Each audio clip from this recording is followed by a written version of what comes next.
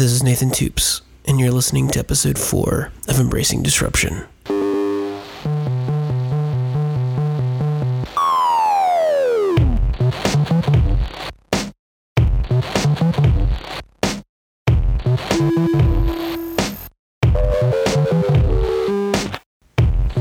Welcome back. So this week it's going to be a pretty short podcast. We'll have a recap of what we talked about last week and some exciting news of things that are going on in the Embracing Disruption world. So first of all, recently I spoke at the crypto party. On last week's episode of the podcast, we spoke to two of the organizers, and I have to say, this crypto party was great. My talk was well received. I actually spoke about the fundamentals of cryptography, which for the uninitiated, cryptography is how we encrypt our data online. And much like Embracing Disruption, a Cloud Revolution manifesto, I tried to break it down into a way that wasn't full of technical jargon and technical terms and really broke it down to the fundamentals. And it really seemed to resonate with the audience.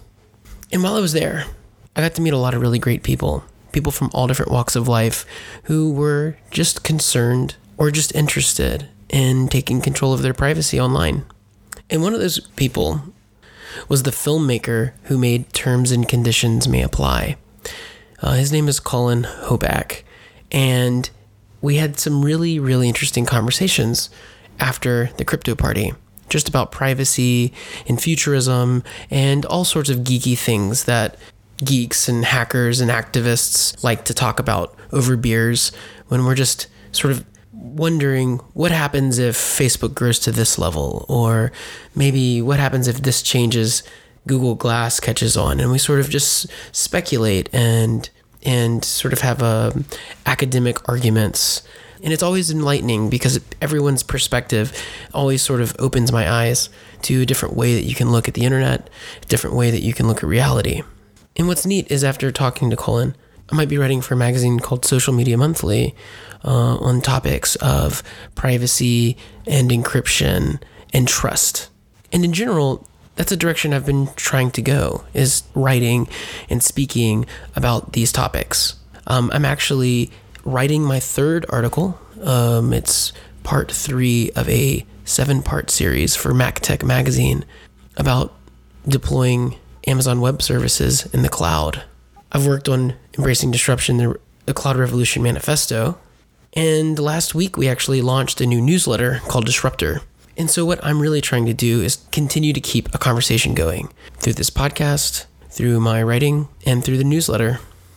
And as Embracing Disruption, the manifesto has been catching on, we've actually done some really neat things. We've just finished redesigning our website at embracingdisruption.com. You can find links to our podcast and our newsletter, and I think the new design is pretty neat. And lastly, I'll leave you on a thoughtful note. As much as I love technology and I use it daily, sometimes it's important to unplug. October 1st, I turned 30 years old, and my wife and I are taking a trip out of the country, and we plan to use technology as little as possible. It's sort of a way to mindfully recharge. And that way I can come back to the US and be back at 100%. But I say, if you're a technology nut like me, there's something else that I've been trying recently. Try this. It's an easy baby step for unplugging for a short period of time. Next time you go to the grocery store, just leave your cell phone at home.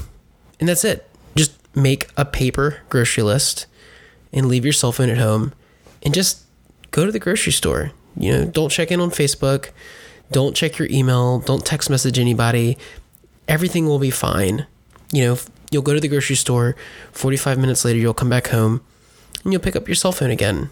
It's little exercises like that, little mindful exercises that actually make us better technology users.